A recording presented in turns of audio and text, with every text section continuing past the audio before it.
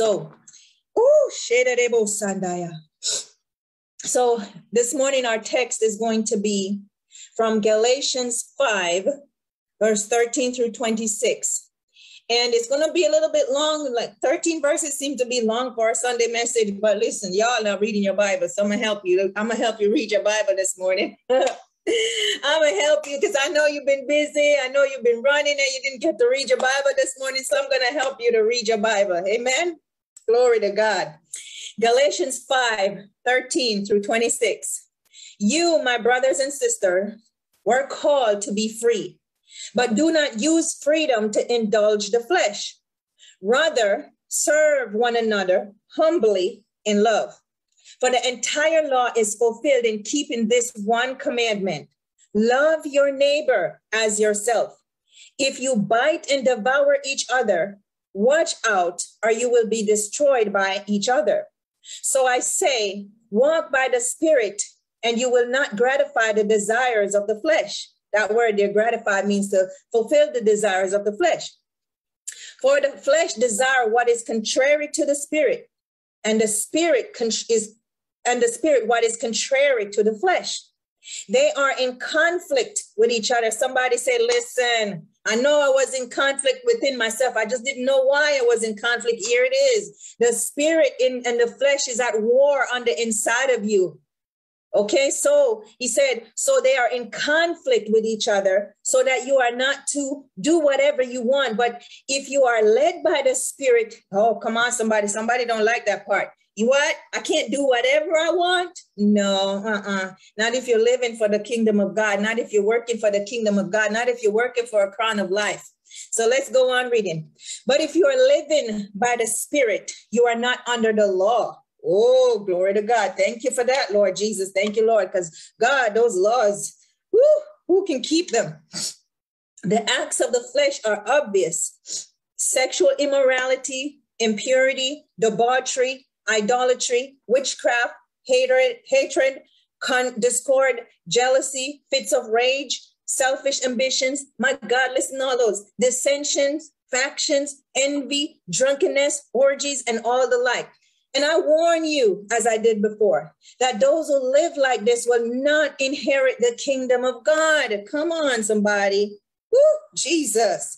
But the fruit of the Spirit is love. Oh, now we're getting some good, we're getting some place where we want to hear about the fruit of the Spirit. See, nobody want to hear about the works of the flesh, but if you don't hear about the fruit of the Spirit, the works of the flesh, you will never, if you don't conquer the works of the flesh, you will never get to eat the fruit of the Spirit. The fruit of the Spirit is love, joy, peace, forbearance, kindness, goodness, faithfulness, gentleness, self-control.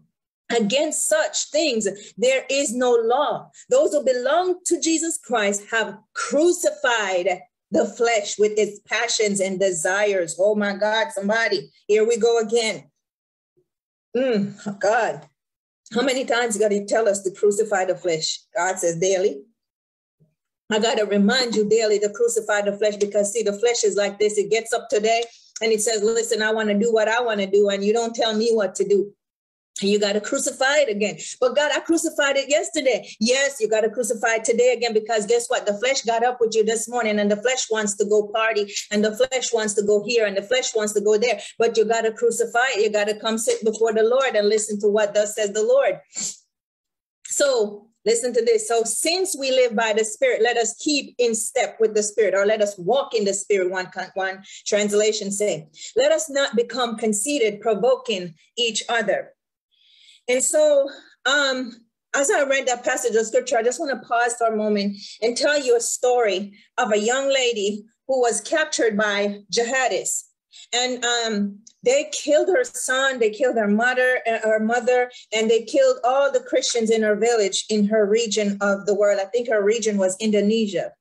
And Muslim fundamentalists and invaded her community, and they killed her son.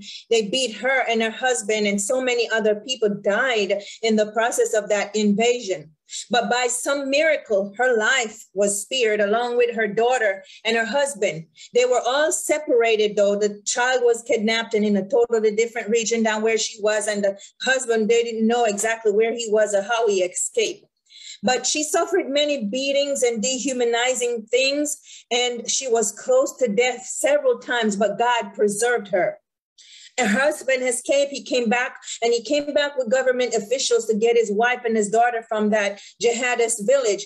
But before the meeting could take place, the leader of the jihadist group, that there was a messenger came from the government and said that they heard that this woman is being held captive there, and they claimed that no one is being held captive. They chose to come into their community, and they chose to become a part of their community. And so the government didn't have any evidence to say that they were being captured. I don't know all the details, but before she was able to meet with the people and the government officials and meet with her husband, the captors told her that if she go with her husband, they were going to kill the rest of the prisoners that were in the community.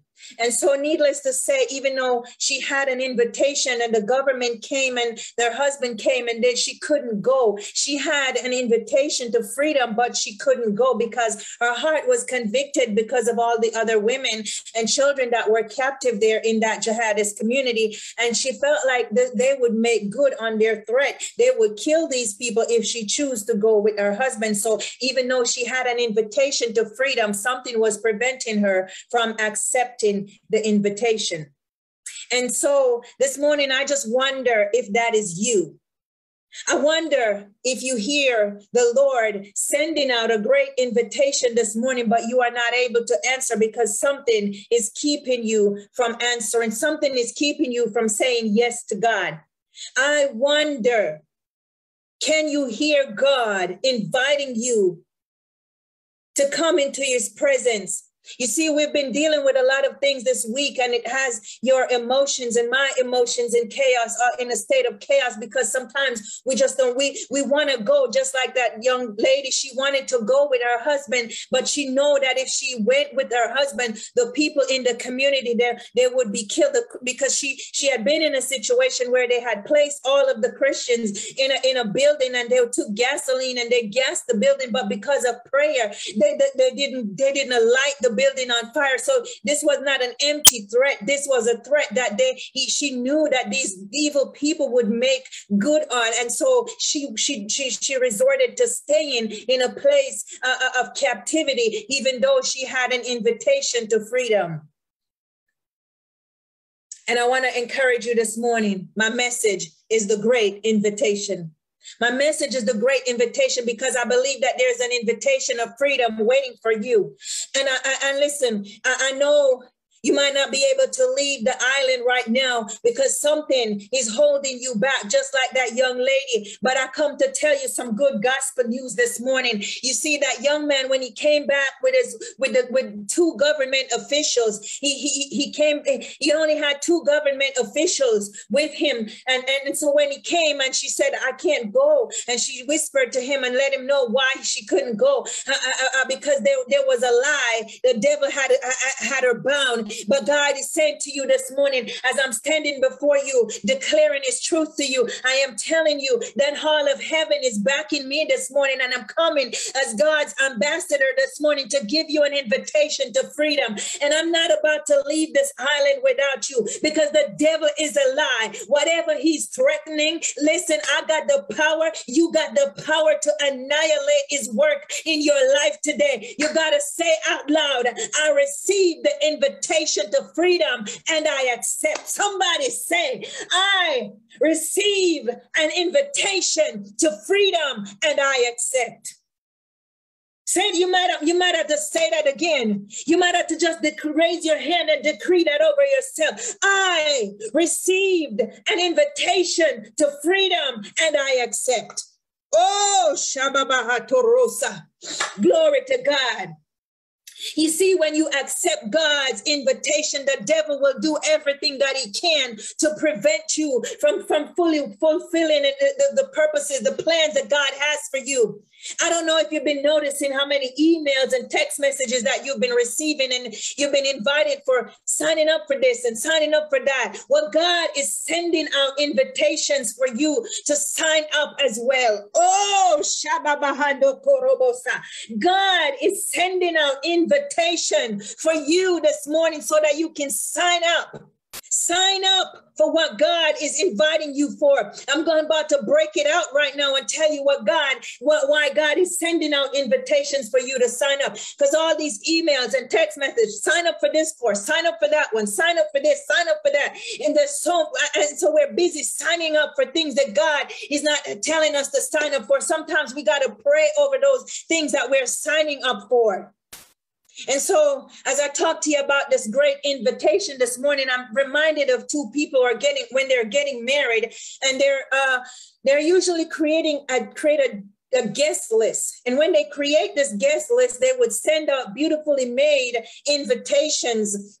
Well, some people are able to accept, some people cannot accept. Because, see, in order to commit to go to a wedding, there might be some things that you might have to do. Maybe you first of all, you have to be available on the date of the wedding. Sometimes you already have prior arrangements and you can't go. And sometimes you're unable to meet the requirements to accept the invitation because you might have to travel, you might have to purchase a plane ticket, you might have to reserve a hotel, you might have to drive to the location of the wedding. And so you are unable to attend because some of these things are standing in your way and you're not able to accept the invitation. Oh, Shababaha Torosa. Glory to God. Have you ever had the invitation and you're pondering over the invitation? Can I say yes? Most of these invitations, they come with instructions. They tell you RSVP by such and such a date. And, you got to consider all the factors before you can RSVP, right? And so, because they're going to they're counting every table, they're counting every plate. I just recently read something in the news about a photographer that deleted all of the wedding pictures because he didn't get any food. And that was because the food was already planned out. And so you see, the RSVP is very important because you got to count the table, you got to count the people that are going to be at the table. And so you want to make sure that they are all accounted for. And so in this case, God is sending out your invitation. He's sending out your own wedding invitation because you got to understand that you are the bride of Christ and he is inviting you to the marriage supper, and you can't afford to miss this wedding invitation. This is one invitation that you cannot afford to turn down. This is one invitation that you have to accept. There's no other way. You have to accept this invitation because to turn this invitation down, the alternative to turning this invitation down, it's not very good. I read the end of the book and I saw what happens to the people who do not accept the invitation. So I'm imploring you this morning that God is trying to get your attention. He is arresting you and he is sending out a divine invitation this morning. He is sending out a great invitation this morning and he wants you to accept his invitation. Some of you may still have reservations about accepting the invitation, and some of you may not understand the invitation, and some of you may be a captive to the lies of the enemy, so you have not really accepted the invitation. But I want to tell you what this invitation is this morning. This invitation is the invitation to a life of freedom in the Holy Spirit. This invitation is an invitation to turn away from the desires and the passions of the flesh. This invitation this morning is to live a life of love and humility. This invitation is an invitation to holiness and righteousness and peace and joy. This invitation is designed to take you out of one kingdom and plant you into another kingdom. This invitation, your life is dependent on this invitation.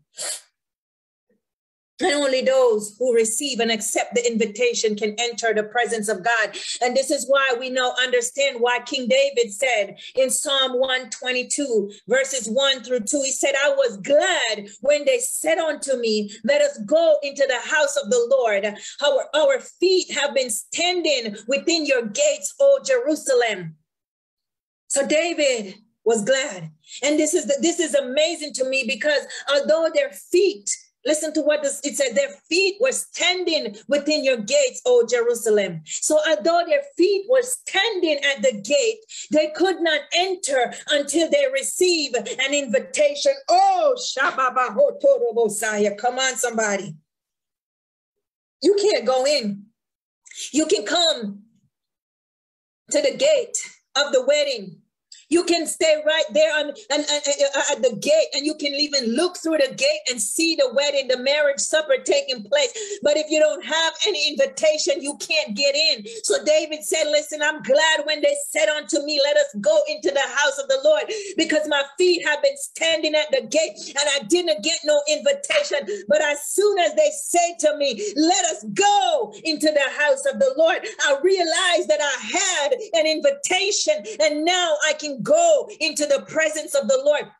You got to understand why King David was so excited, because he had received this invitation. And we're saying, why is he so excited? Because they said, let us go into the house of the Lord. It wasn't until I read Psalm 118, 19 through 20. And let's go there real quick. Psalm 118, 19 through 20. And it says, open for me the gates. Open for me the gates where the righteous enter, and I will go in and thank the Lord. These gates lead to the presence of the Lord, and the godly enter there. Ooh, Jesus, come on. Let's unpack that. So David's feet were standing at the gates, and he said, open for me the gates where the righteous enter, and I will go in. So he was standing at the gate where the righteous enter, but he couldn't go in until he received the invitation. And then he said, these gates, the reason I'm so excited about these gates is because it leads to the presence of the Lord. It leads to the presence of the Lord. Somebody say, this invitation is an invitation to the presence of God. Somebody, this invitation, God is inviting you into his glorious presence. And this is what King David understood. He understood that he could only enter by the invitation. So even though his feet had been standing at the gate, he could not enter until he received the invitation. And even when you are invited, there are some things that you must do before you can enter in. And I know some of you are standing at the gate of the presence of the Lord, but just like David, it seemed like there was some invisible barrier preventing you from entering into the presence of God. And you no matter how you pray, it seemed like something is stopping you from entering into the presence of God. And so, Jesus, something, it seemed like an invisible barrier. No matter how much you fast, no matter how much you pray, no matter how much you turn your plate down, no matter how much you turn away, there's this invisible barrier that is preventing you. But you received the invitation. You received the invitation, but it seemed like you just can't get in. And so to understand what is taking place, I'm going to bring you back to the life of Esther, Queen Esther. And we're going somewhere. Okay, just follow me, stay with me, follow me. We're going somewhere. So let's go look at the life of Queen Esther. We're not going to read everything. Well, I'm just going to go through it. I'm not going to have time to read the whole thing for you. But that might be an assignment for you. I'm telling you, y'all have to read your Bible, read your Bible, read your Bible, read your Bible. So everybody knows the story of Queen Esther. Queen Esther, she was a young maiden in captivity. And as there was a decree that went out that all the young maidens had to come to the palace, and one of them is going to be chosen to become the next queen. Short story, you all read it for yourself. So when Esther got ready to go before the king, she was in preparation for an entire year before she could be presented to the king. You can read that in Esther chapter 2. And so as she was invited to go there, but there were some things that she had to do before she could enter into the presence of the king. And so she had to go through a year's treatment of being beauty treatments and things that she had to go through before she had to do some preparation. So even though she had an invitation, she couldn't just run up into the king's chamber. Even though she was on the palace grounds, she couldn't just run up into the king's chamber. And so Esther had to be invited, and she had to be prepared to answer the invitation. There are some, listen, there are some things that you have to do to answer God's invitation on your life. There are some things that you have to do in order to answer God's call for your life. There are some things that you have to do before you can answer this invitation. So notice that when Esther went before the king, she was prepared, and she was dressed and she was ready. She took a whole year of preparation. And then we see Esther coming before the king at another time in Esther chapter 5, verse 1. We see Esther going before the king, but this was different. It was a different occasion, but Esther was dressed in her royal robes, and she entered into the king's court. And her reason for being there was for pleading for the life of her family and her Jewish people, because there was a decree that went out to kill her family and to kill the Jewish people. So Esther had to go in and plead for the life of her Jewish people. I want you to notice how Esther got dressed in her royal robes. Esther went before the king. In the third time, Esther went before the king. That was the second time. So this time in Esther chapter 8, Esther went, verse 3, it says, Esther went before the king a third time. This time she knelt before the king. This is talking about humility. This is talking about humbling herself before the king. She knelt before the king in tears, pleading for the king to stop the evil decree. That was the third time. And then the next time we see Esther standing before the king, she was invited. And when she learned that the Jews had avenged themselves, he invited Esther. When the king learned that the Jews had avenged themselves, he invited Esther in and asked her, what more do you want? Tell me, and it will be granted unto you. My God, I feel like God is saying, what more do you want? What more? Because see, this is where you are. Sometimes you have to be invited to come to the king. And when the king says, what more do you want? Tell me, and it will be granted unto you. I feel like God is giving somebody a blank check this morning, and he's saying, what more do you want? Tell me, and it will be granted. Because see, this time when Esther came before the king, she was invited to come in. She had done some preparation. She had been through some things with the king, and now the king was saying, what more do you want? But I want you to notice something about Esther. Every time she prepared to go before the king, every time she would go before the king, she would come with reverence. She would come in humbleness. She would come in humility.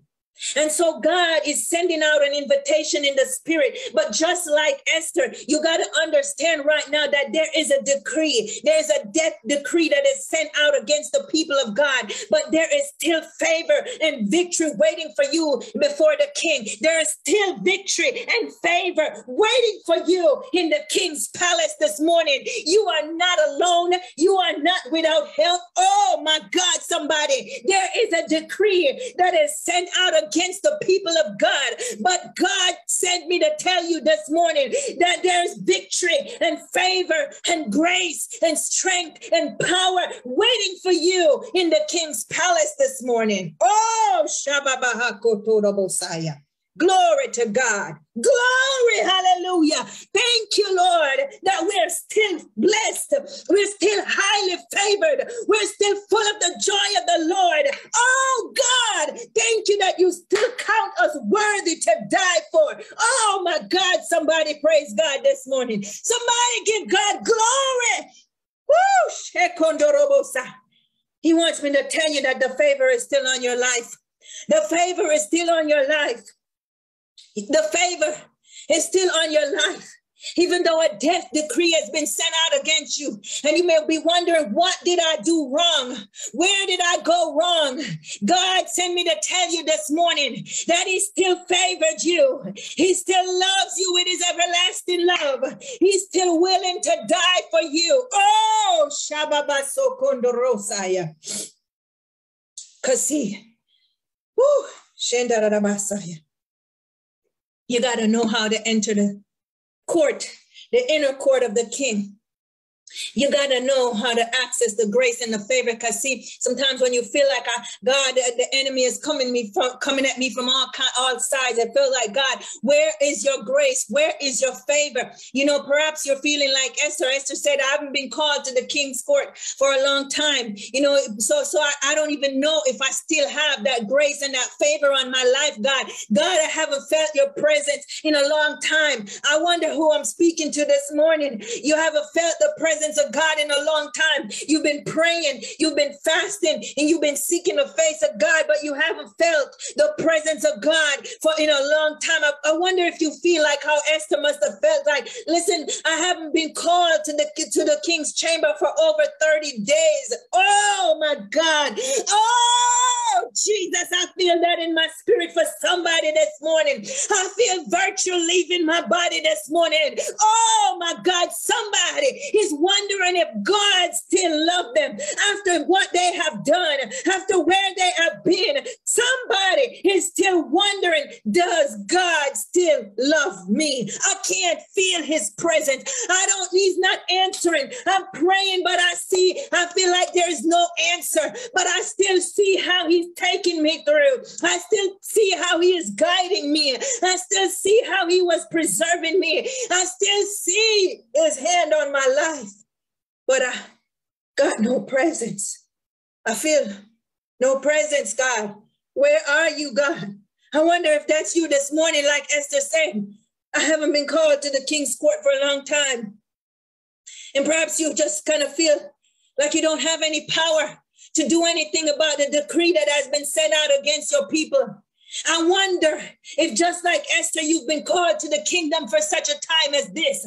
I wonder if God didn't just save you to go to heaven. God is saying, I didn't just save you so that you can live happily ever after, not caring for your brothers or sister, not thinking about who is dying and going to hell. I wonder if God is saying this morning, the reason why you're not feeling my presence is because I place you in a place where I'm training you, I'm getting you ready. You're in a preparation process, and you've been called to the kingdom for such a time as this. And because my presence has been withdrawn from you, I'm allowing you to be developed. I'm allowing you to grow and mature into who I intend for you to be. Because see, the grace and the favor is still on your life. The grace and the favor that I place on you when I crown you my king, my queen, it is still on your life. And God said, I didn't just save you so you could go to heaven. I didn't put that grace and favor on your life so you could go to heaven.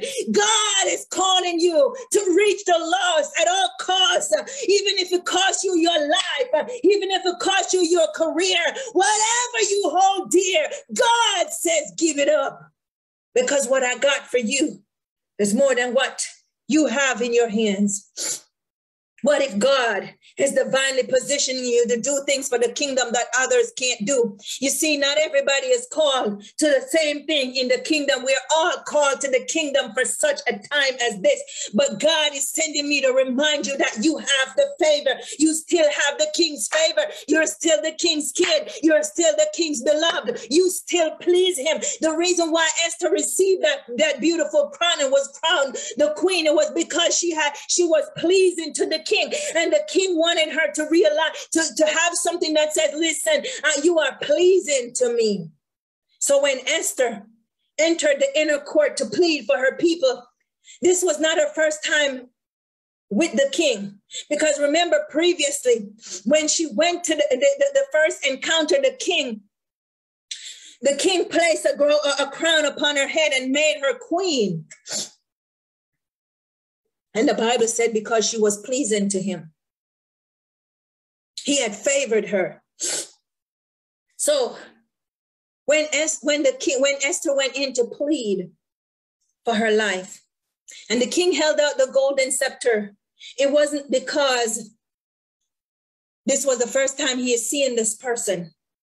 You see, I want to remind you this morning that you have something with the Lord. You have favor with the Lord. Way back when you gave your life to the Lord said you were pleasing to him and he accepted you in his kingdom, and you are still in his kingdom. Now that an evil decree has gone out against you, that doesn't make you any less favored to God. Oh God, Esther already knew. She already knew who she was to the king. She already knew what she meant to the king. He loved her more than all the other maidens that was taken to his palace. So before the golden scepter was ever held out to Esther, a crown was placed upon her head. And I come to tell you this morning, before you seek the scepter of God, seek the favor of God. Before you seek the scepter of God, seek the favor of God. Somebody, oh my God, that's a word for somebody this morning. Before you seek the scepter of God, seek the crown of God, because God wants to give somebody a crown of life this morning. God wants to give somebody He wants to crown somebody this morning. God wants me to remind you today that you are still his bride. He has chosen you before the foundations of the world, and before you ever knew him, he knew you. He wants me to remind you today that he has crowned you with loving kindness and tender mercies according to Psalm 103 verse 4. And the crown of righteousness, the crown of mercy, the crown of his beloved, he still sees you with that crown. He said, when I placed that crown upon your life, I didn't take it back. That crown of favor is still upon you. The crown of righteousness, the crown of loving kindness, the crown of tender mercies, it's still upon you. God said, in spite of what you've been through and all the lies that the devil told you, God still favors you. Oh, Shandarosa. Somebody, you got to look the devil in the face this morning and tell the devil, in spite of what you're doing to me, in spite of how you're talking about me, in spite of how you're trying to break me down, in spite of how you're trying to destroy my life, God still favors me. Oh my God. And Esther, she understood this.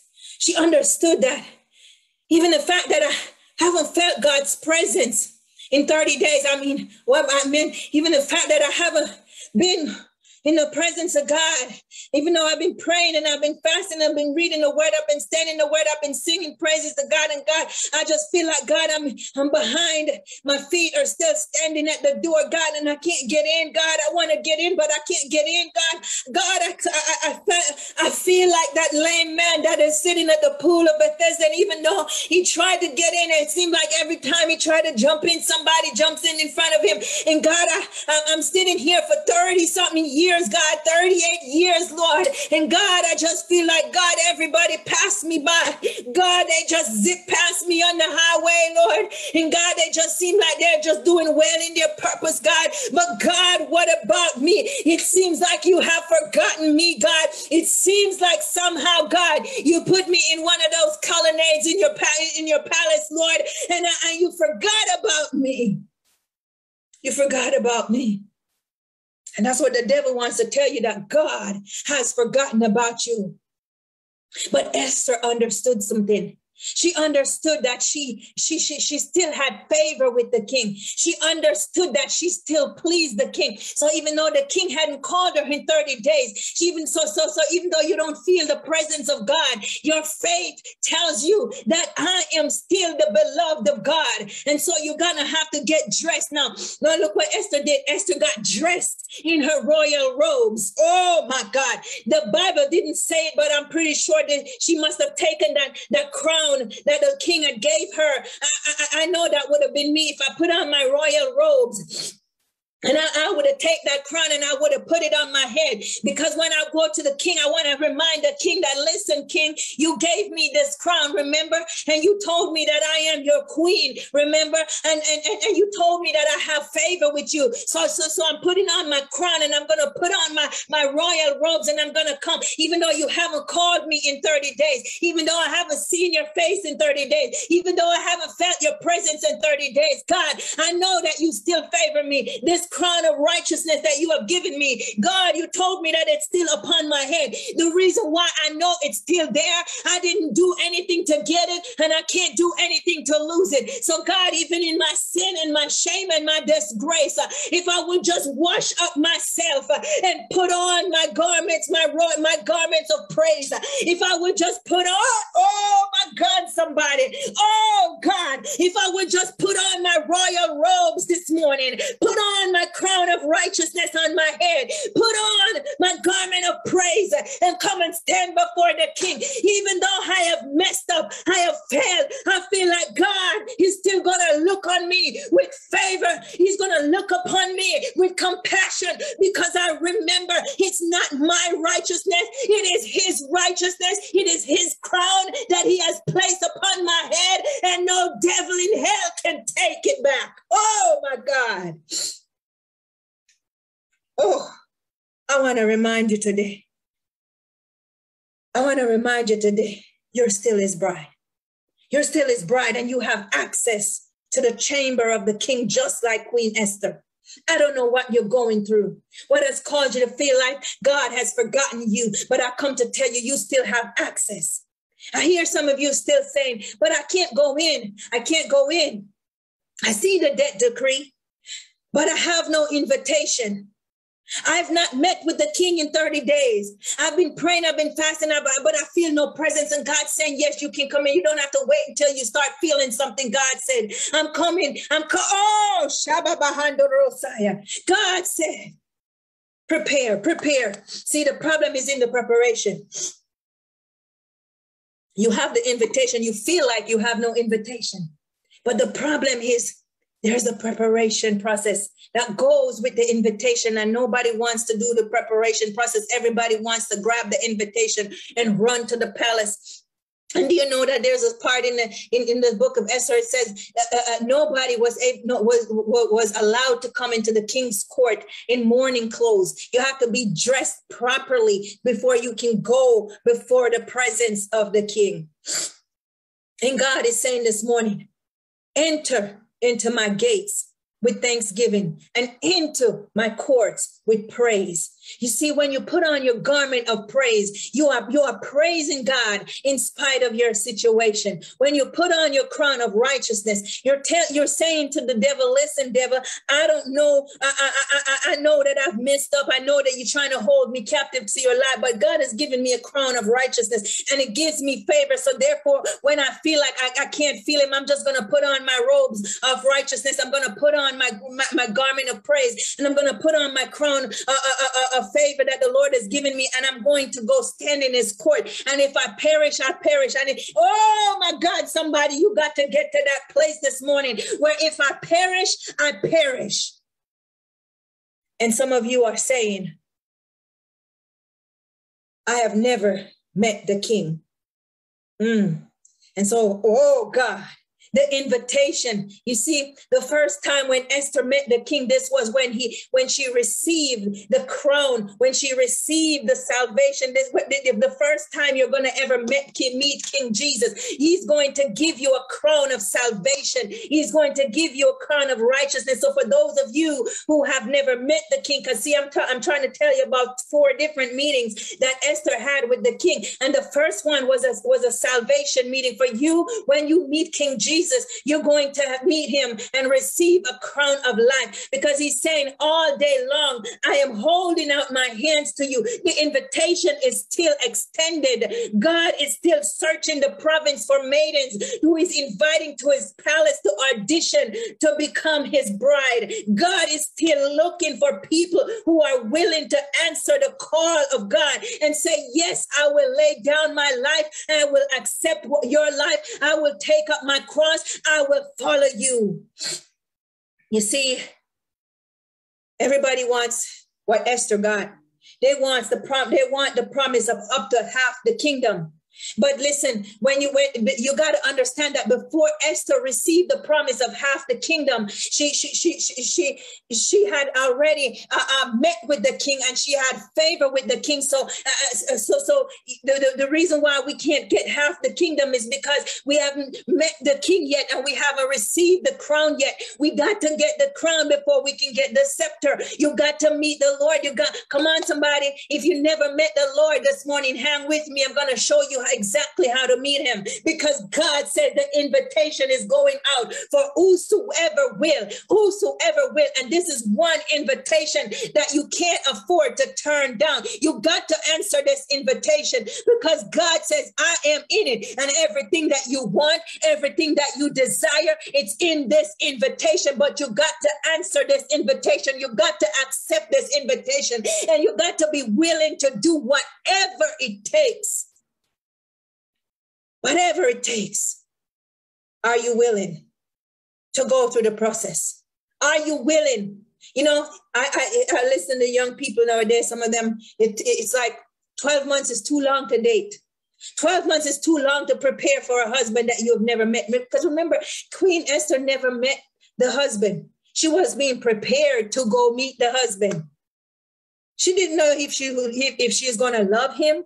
Now some of y'all, I don't love him. See, Esther's life had a greater purpose. Sometimes your life is going to have to be a greater purpose than your self-gratification. Because when you talk about, I'm marrying for love, it's what's hiding behind there is that self-gratification. Because see, many of you are waiting for Boaz, but you're not prepared to meet Boaz because you're not willing to go glean in the field, because you feel like you're above that. Oh, Lord Jesus, let me come off of that one. Oh my God. God said, talk about it some more. Okay, let me talk about it some more. So you're waiting for some good, you're waiting for the right husband. You got to have the car. You got to have the house. You got to have the college degree. You got to have this and you got to have that. You are not willing to get into, roll up your sleeves and get in that field, just like Ruth had to do in order to meet Boaz. You see, because you think that that's below you.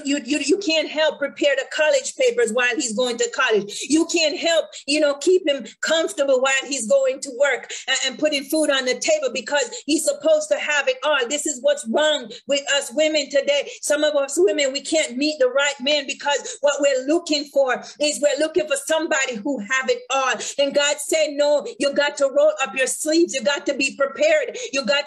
Esther was in preparation. She didn't know nothing about this man. I wonder if that's you in preparation to meet your future spouse, or maybe it's a woman. Maybe it's not a man. Oh God, maybe it's not a man that you believe. Maybe a man is believing for a woman, but you're not prepared. You're not ready for a wife. You're not ready. You're not ready to be husband material, because everything is about you. What about me? What about me? What do I want? What do I get out of this? What am I putting into this? And what am I getting out of it? Because see, for you, it's all about your get. It's not about your give. Oh my God, I better come off that one, because that's not on my topic this morning. You see, while you're preparing to accept your invitation, it's not a passive thing. God wants you to prepare. Yeah, I had this a vision. It's kind of like I'll give you the short version. So it's a dream, actually. And I dreamt that I saw this well-dressed bride.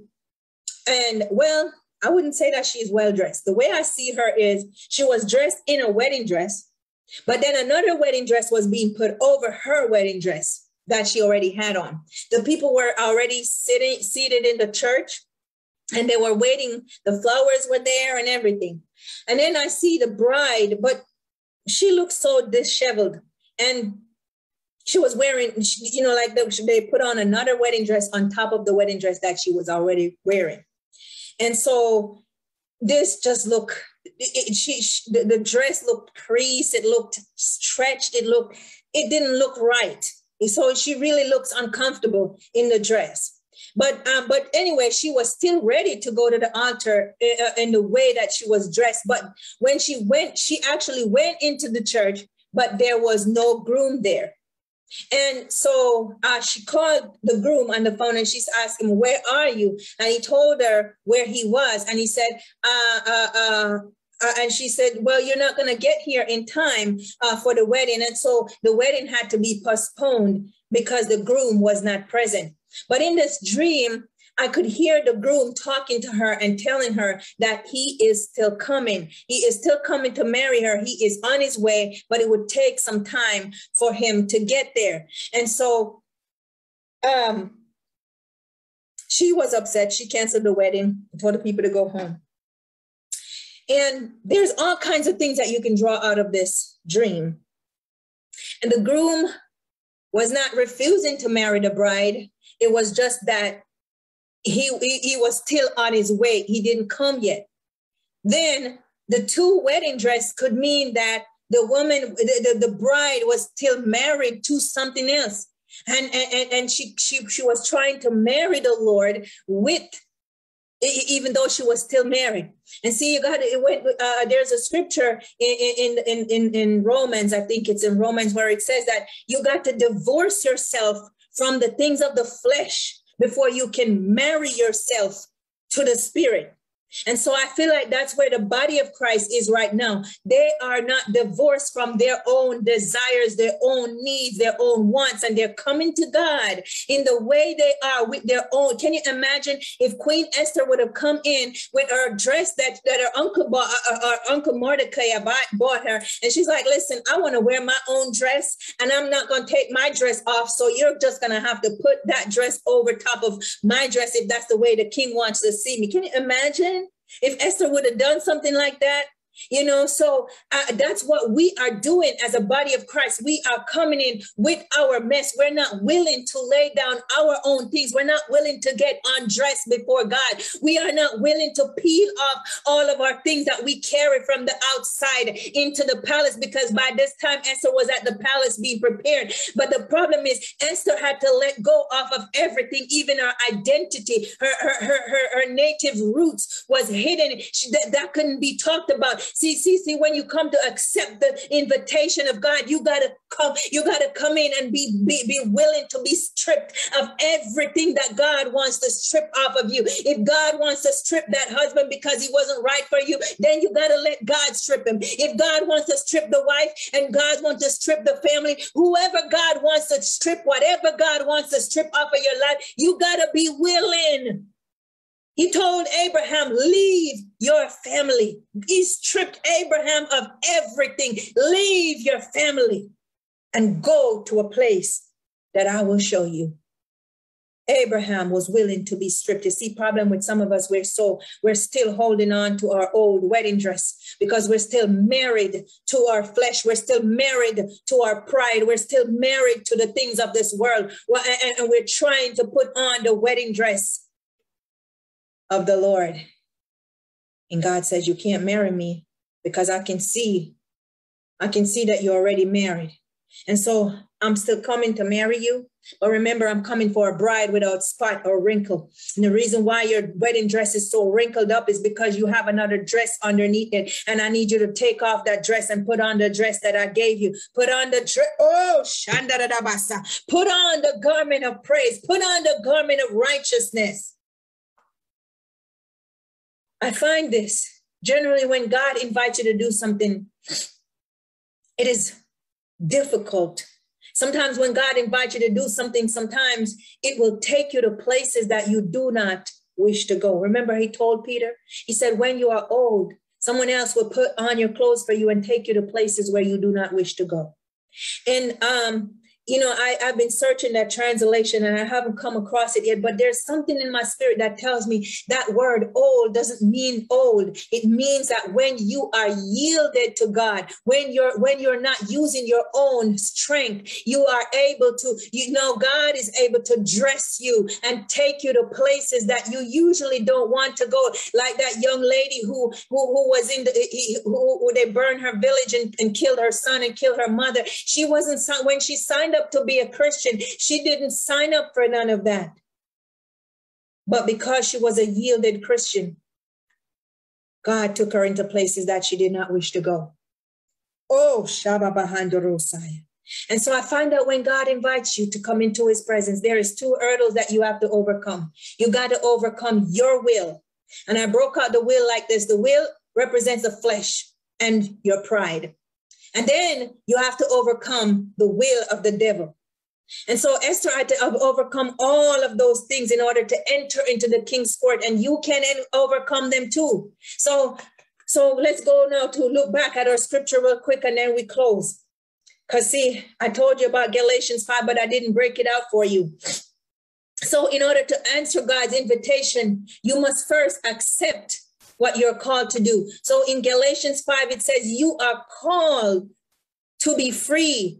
You, my brothers and sisters, are called to be free, but do not use your freedom to indulge the flesh. Rather, walk by the Spirit. So here it is. God is calling somebody. He's inviting somebody to freedom. That's the call. Right? And he says to walk by the Spirit. And he said, I say, walk by the Spirit and you will not fulfill the desires of the flesh. So now I'm telling you the reason why God is calling you out. He's telling you that there is freedom. Right now, you're thinking that you're free, and that's why you don't want to let go off of your old marriage dress, because you like your old marriage dress. And God said, but what I'm trying to give you is completely free. If you try to put on top of what I put on, what I'm giving you on top of what you already have, there's no freedom. So here it is. He's saying the way to put it on is to walk by the Spirit. Walk by the Spirit, because he said the spirit and the flesh, they are contrary to one another. So you cannot keep on the married dress of the flesh. You have to get rid of it. Because why do you have to get rid of the married dress of the flesh? Because it says the spirit and the flesh, they are contrary to one another, and there is a conflict. When you try to put on those 2 dresses together, there now is a conflict within you, and so you're not able to do what God has called you to do. You're not able to find pleasure with God, because the reason why you can't find any pleasure with God is because you're still married to the things of the flesh. And so God said for me to tell you just to list them, because I can't tell you what's in your life. He said the acts of the flesh, they are obvious. Sexual immorality. If that's you, you need to stop it, because you're not going to get no favor of God. You're not going to get no presence of God if you're acting in sexual immorality. Impurity. You know, what are the things that you're thinking, and what kind of lifestyle you are living? Are you in friendship with the world? What kind of unholy thing are you doing? Debauchery, idolatry, witchcraft. You see some idolatry right there. You might say, I don't have any idols in my house, but what are those things that are mental idols for you? I remember one time the Lord told me that my lifestyle was my idol, because see, there are certain ways that there's certain things that I like, and there's certain way that I like to live and like to present myself to the world. That can become an idol. Oh God, you better search your heart and ask God to tell you where those idols are hidden in your heart. Witchcraft, hate, discord, jealousy, fits of rage, selfish ambitions. These are all workings of the flesh. And you see, those selfish ambitions, my God, sometimes we think that we're serving God using our own selfish ambition. We're saying, God, look at me. I am doing this. I am doing that. And it's our own selfish ambitions, because we desire to be recognized. We desire to feel important. We desire like somebody need to look at me and say, I'm important. Let me tell you something about Charmaine. I am not important. I don't desire any kind of recognition. I don't want nobody to see me as nothing. As I stand before you, you don't have to call me pastor. You don't have to call me prophet. You don't have to call me nothing. Because in the way how I see myself as nothing. And that is one of the reasons. Oh, Shababahando Korosaya. You see, when you have too much self, too much flesh wants to dictate to you, and flesh wants to tell you that you are something. You are this. No. God don't want none of that. God says, come to me in total humbleness, total humility. Selfish ambitions, dissension, factions, envy, drunkenness. All of these are works of the flesh. And he said, I warn you, as I did before, that those who live like this will not inherit the kingdom of God. Those who live like this cannot go inside of the gates. Their feet will still stand outside of the gates. They will watch everybody else enter, and they will not enter because they cannot get in the gate. You got to strip down to nothing in the kingdom of God. We don't understand that These are some of the things that keeps you from entering. God says no flesh, no flesh, no flesh is going to glory in his presence. So you must prepare to accept the invitation of God by crucifying the flesh. Crucify the flesh. Amen. Crucify that flesh. It doesn't want to be crucified, but God said crucify it, kill it. Because to lose your life, you shall find it. And no, I'm not telling you to go out there and commit suicide. Don't do nothing stupid like that. I'm talking about when you feel like you want to get into some sexual immorality, you got to tell that flesh, listen, devil, I am bought with a price. And the price that God pays for me is too much to get drunk. It's too much for me to get jealous of other people. It's too much for me to envy other people. It's too much for me to sow discord. It's too much for me to gossip and malice. It's too much for me to hate. God paid such a price that I shouldn't hate, I shouldn't malice, I shouldn't cuss people out. God Almighty paid such a price for me. And so God said, I want the invitation is to turn away from those things. Turn away from those things. Because see, the next part of the verse, it says, serve one another humbly in love, for the entire law is fulfilled in keeping the commandment, love your neighbor as yourself. You see, the thing that keeps us from accepting God's invitation is our pride, because in order for us to humble ourselves in love, we have to put away our selfish pride. Pride, oh God, that nasty word. Pride. And so I told you I broke out the will into the flesh and the pride, because see, the flesh wants the flesh things, right? But the pride is different from the flesh, because the pride is more of an attitude. It's a way, how you see yourself. You're unyielding, unbending, you kind of think that you know, and you're just failing to do to recognize that you're operating in pride. Pride is one of the killer, because it is subtle. It's there and you don't know that it's there. So you got to pray and ask God, is there any pride? Expose the pride of my heart, because God, I don't know why I'm not able to access your presence, because God said he resists the proud and he gives grace to the humble. So if you want to access the presence of God, you got to get humble. You got to come down to nothing. You got to strip down to nothing. You got to be willing to come down, make the sacrifice, come down. I don't know how some people think of themselves like they're so holy, they're so righteous, they're so good. And then other people, you see those other people that you're looking down on, those are the people that are your neighbor that God said for you to love them. And you're not loving your neighbor as yourself. So if you don't love your neighbor as yourself, you're walking in pride, because you feel like you are better than your neighbor. You're better than that one. Listen, even the beggar on the street, you know better, because see, if the beggar on the street loves God, when you all get to heaven, there's not going to be a hierarchy, and the beggar is going to be better, or the rich man is going to be. Listen, when you stand before God, you're not going to be your majesty. You're just going to be you. So don't try to look down on your neighbor. You can't love. That's pride. Pride causes you to not able to love your neighbor as you should love yourself. So we have to give up. Sometimes in order to love our neighbors as we love ourselves, we got to give up our right to be right. We got to be willing to accept the wrong even when we are right.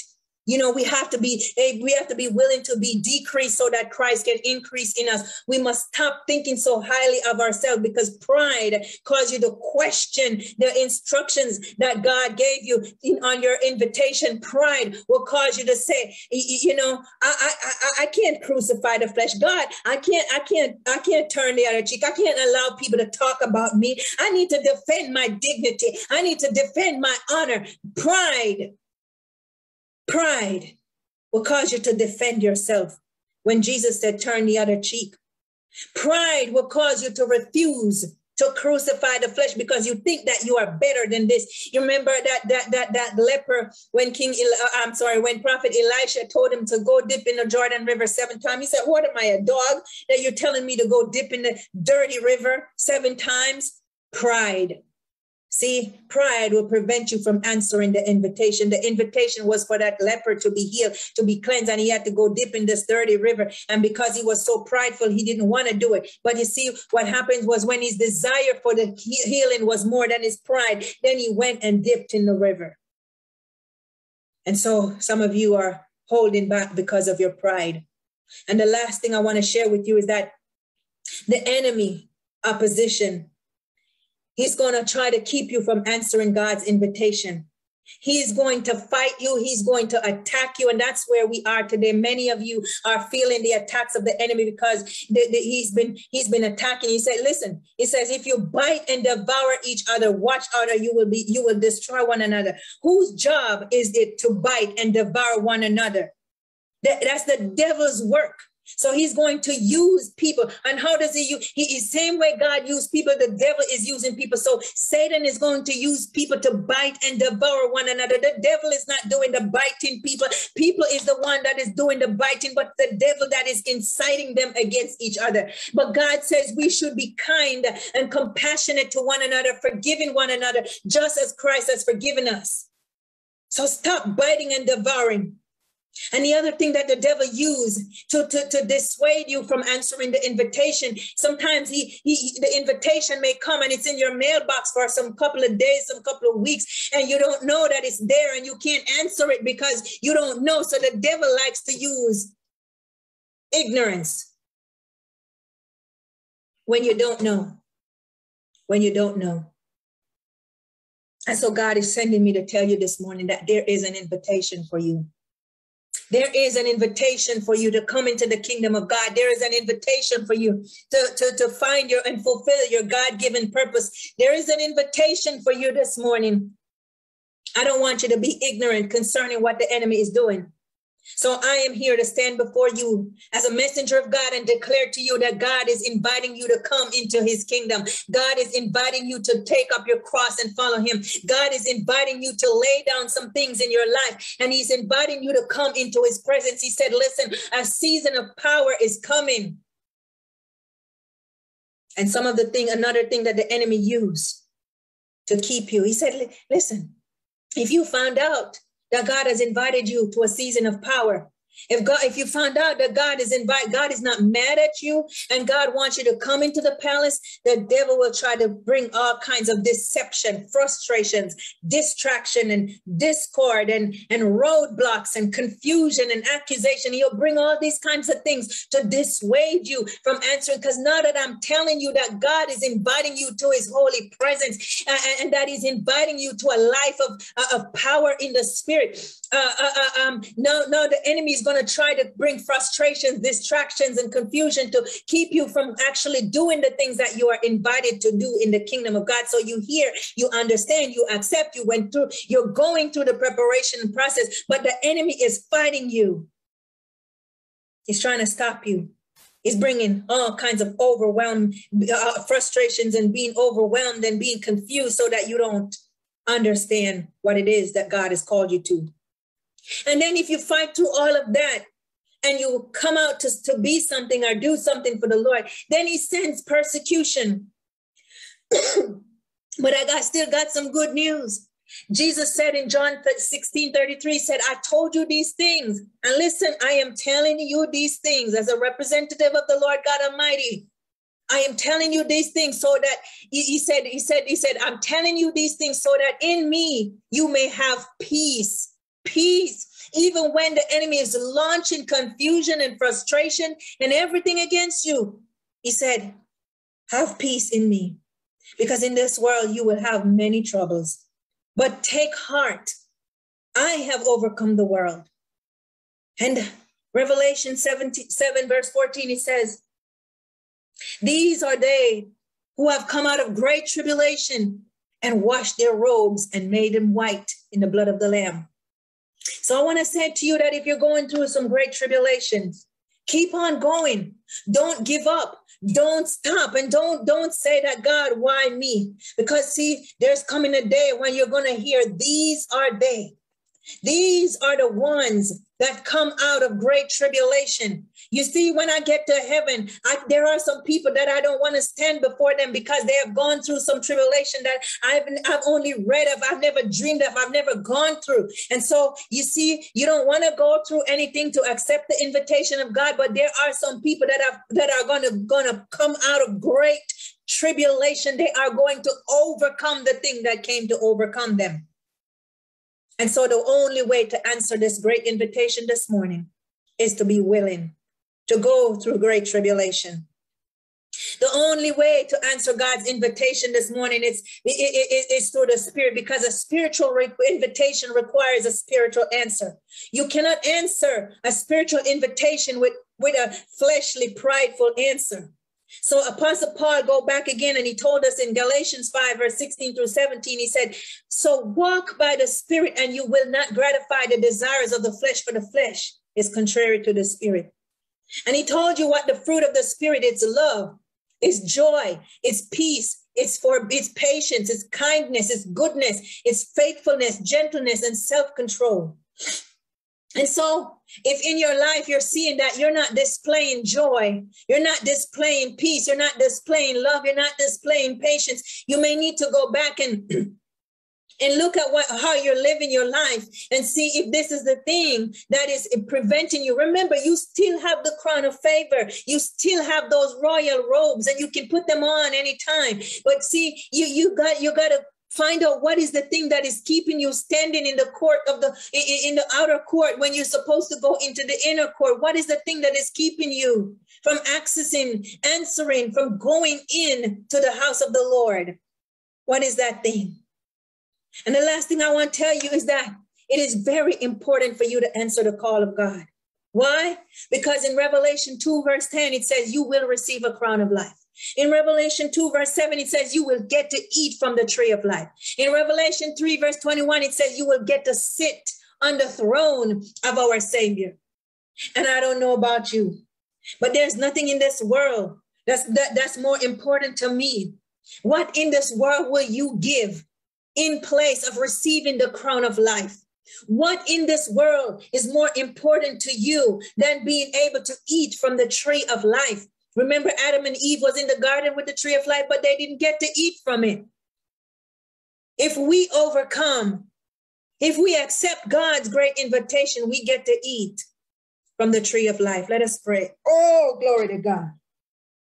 Hallelujah. Father God, I've given your word just the way that you have given it to me, Lord God. And Father God, I know that it is not me. I have nothing, Lord God. Lord God, it is your power. It is your grace. It is your spirit, Lord God.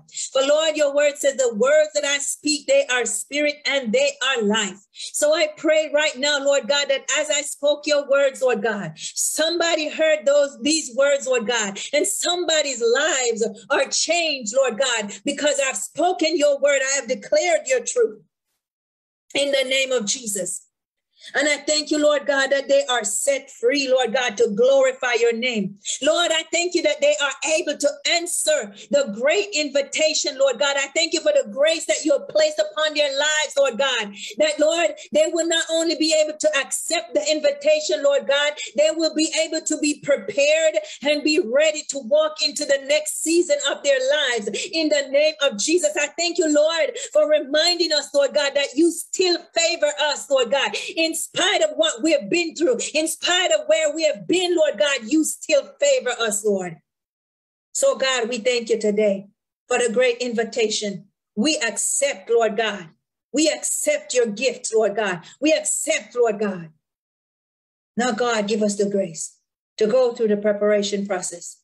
Give us the grace, Lord God, to enter your presence in the name of Jesus. And we glorify you, Lord. Glory, hallelujah. Glory, hallelujah. Listen, I never want to end one of these messages without giving you the great invitation. The great invitation is the invitation to salvation. If you never made Jesus the Lord and Savior of your life, today is your day. You cannot listen to a great message like this where God is inviting you. He's telling you, I am not mad with you. I don't care where you've been. I don't care what you've done. I don't even care who you did it with. That's what God is telling you. You know what God cares about? He cares about you turning around, hearing the call. Just picture yourself walking down the wrong road. You didn't even know it was the wrong road. And then a messenger from God came and told you, you're on the wrong road. God said, what you're looking for is in this direction. So turn around. Turn around. And as you turn around, God says, I'm putting on your head a crown of life. And I'm going to enable you to eat from the tree of life. I'm going to bless you abundantly but I need you to turn around. If that's you today and you never gave Jesus your life and you want to turn around, this is the moment. This is the time. Don't wait. Don't wait to accept the invitation. Don't put the invitation down on the shelf and say, I'll wait. I'll pray about it and see if no. This is the right thing for you. It is the right thing for you because there is no other way. There's no other name given under this heaven by which man can be saved. So this is the right thing for you. And you don't have to wait until everything is good in your life. Somebody, or you might be saying, I'm waiting until I'm married because I'm shacking up right now and I'm not living right. And I'm waiting until I'm able to get married and do the right thing. No. Don't wait for that because that may never happen. But you see, if you come to God just as you are, God will enable you to get married at the right time. Come to God just the way you are. And allow him to take off that old wedding dress. Don't put on his wedding dress over your old wedding dress. Come to him just as you are. Allow him like the eunuch. The eunuch had to take everything out of Esther's life so that she could put on this brand new dress. And that's what God is giving you this morning. Will you say this prayer with me? Say, Lord Jesus, come into my heart. Be my Lord and Savior. Forgive me of my sins. Cleanse me from all unrighteousness. I believe that you died on the cross for my sins. I believe that you rose again after the third day. And I believe that you ascended to heaven on high. And I believe that you are making intercessions for me, even though I am still a sinner. I thank you, Lord Jesus, for dying on the cross for me. I thank you for making a way for me to come to your palace to find favor with you, Lord. God, I accept. Lord, fill me with your Holy Spirit and teach me how to live for you. Guide me into your truths. Guide me into the path of righteousness. Lord, place a crown of righteousness upon my head today. In Jesus' name. Amen. I believe that if you just prayed that prayer, you've been born again into the kingdom of heaven. And I just want to encourage you to find a good Bible-based church to go to. And we meet every Sunday at 11 o'clock. Listen, I do these meetings just for you. So if you don't have a church, a home church, and you feel like you want to make this a virtual home church, that's good. I encourage you to do so. But I also want to encourage you to get connected with like-minded believers that can help you grow in your newfound faith in God. And if you don't have anybody around you and you feel like I want a little bit more in depth, listen, we have a Bible study and a prayer meeting every Tuesday night via Zoom. And so no matter where you are in the world, you can access prayer with us in Bible study. So if you'd like to have that, definitely inbox me and I will send that information to you. Amen. I don't make that information public because sometimes you get all these, people will be people. Okay. So if that's you and you're interested and you want to be a part of learning how to grow in grace and strengthen the Lord, inbox me and I will send you our information to be able to access via Zoom. Amen. God bless you. Now we come to another part in our service. I always ask that, give something to the Lord. If you don't have anything to give, listen, freely I receive and freely I give. But listen, sometimes when you receive a message like this and you don't give something, it's like you don't value it. If you can't give anything, let there be no condemnation to you. But if you can give something, give unto the Lord, because it takes money. It takes money to do the work of the Lord. And so, when God sent out the disciples, he told them, he said, don't take any money back with you. And, whenever whoever gives hospitality to you, receive it gracefully. And so that's what I'm asking you to do today. If this message has spoken to your heart, has been a blessing to you, give something to the Lord so that we can continue to share these messages week after week. Amen. God bless you. And I'll see you next Sunday. Amen.